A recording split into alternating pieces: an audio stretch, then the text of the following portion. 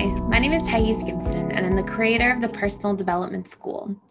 This is your daily breakthrough video, and in this video, I'm going to talk to you a little bit about top qualities that securely attached individuals are attracted to. So this was actually based on a series that I did about the different attachment styles and what each different attachment style tends to be attracted to in terms of top key qualities. Then I saw a few comments that were basically asking about securely attached individuals and like, can you make one for secure? So I was like, of course. So here are some major things that you can find, and I'm going to share some principles with you first that are important to know.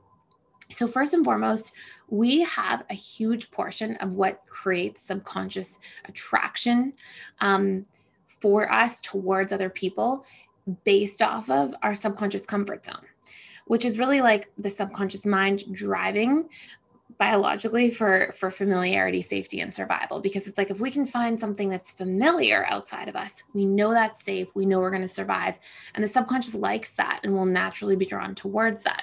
Now, there are other key qualities in there, but a huge premise is basically, well, what creates our subconscious comfort zone? The relationship we have to ourselves, the way we speak to ourselves in our internal dialogue all day. The different actions and behaviors in terms of how we treat ourselves. And so when other people tend to treat us similarly to how we treat ourselves, we're naturally drawn towards those people.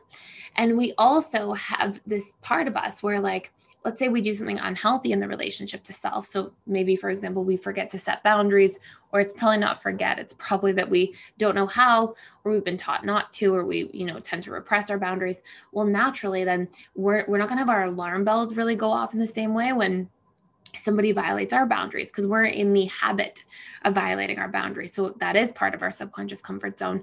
We may actually find it comforting or attractive on some level. Our conscious mind will know better, but our subconscious may keep going back to those same old patterns or partners or people who tend to treat us the way we treat ourselves.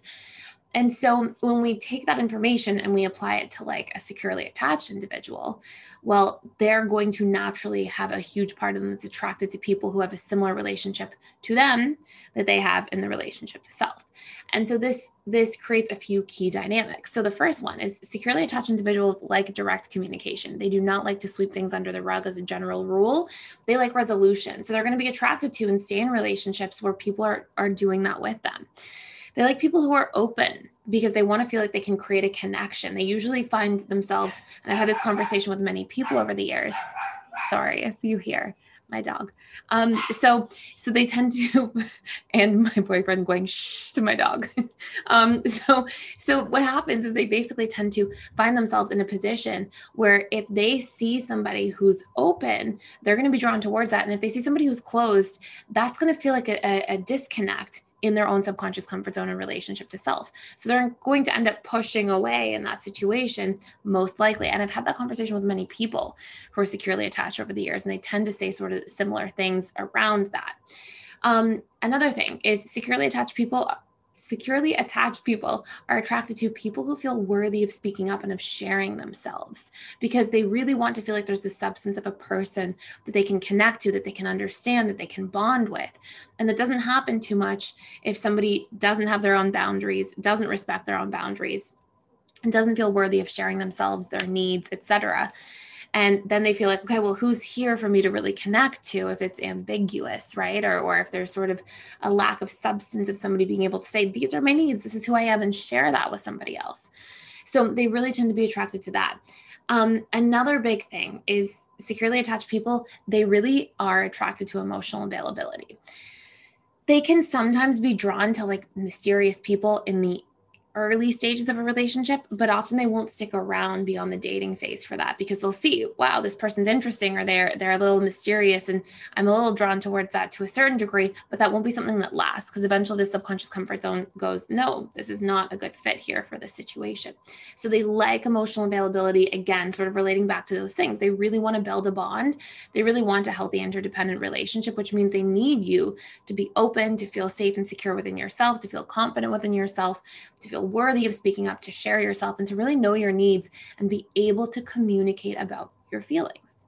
So those are really important parts. I have two more, but by the way, I find a lot of us growing up don't have modeling for really secure relationships. It's just not something that tends to happen quite often. And so I actually created a course about this that we launched probably like 7 or 8 months ago. I never really mentioned it too much on this platform, but it's how the securely attached person shows up in the 6 stages of a relationship. And how that course is designed to work is that you can watch that course and then you can see what you're missing in each of the stages. Like, ooh, maybe let's pretend you're anxious. And you're like, oh, I used to be, very anxious. Now I'm a lot better as I'm learning and growing and healing. But you know what? I still have these things that I do that are anxious in the dating phase of a relationship, and secure people do this instead. And it's giving you that blueprint or that sort of roadmap and model for you to be able to say, okay, in the dating phase of a relationship, I should share my needs really early. I should communicate, and I should let somebody know who I am and what I want. So I'm not wasting my own time. And oh, that's what securely attached people do. Okay, I can work on that. So it gives you like a very specific blueprint for you to notice, sort of to hold your patterns of behavior next to this blueprint and see, oh, these are the things I can work on within myself to get to the next level of becoming even more secure. So I will put a coupon code and a link to the courses page with that course on that below. And that coupon code will be for 25% off of our all access membership pass, which gives you access to all the different courses, as well as the 4 live weekly webinars I do with our students and all that other good stuff, our social events, our guided morning and evening routines, our community events, lots of stuff going on inside there. So with that being said, that modeling that we don't have tends to be a lot to do with many of these things, but there's a lot more intricate parts and how these parts show up through the dating phase, the honeymoon stage, the power struggle, the stability, the commitment, and all the way to the bliss phases.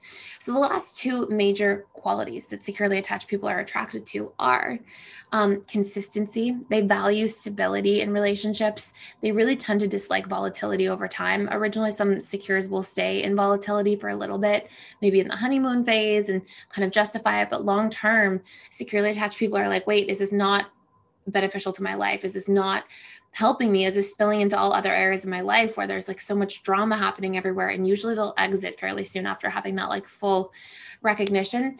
And our very last one is harmony, which sort of goes hand in hand with that. They really want that closeness, that connection, and they want it to be something safe, healthy, and harmonious in their lives. So these tend to be some major features. Of course, there can be so many more, but these are the top ones in the pattern format that I tend to observe the most. Hopefully this helps you and makes a lot of sense. Thank you so much for watching and for being here. Please like, share, and subscribe if you haven't already, and I will see you in the next video.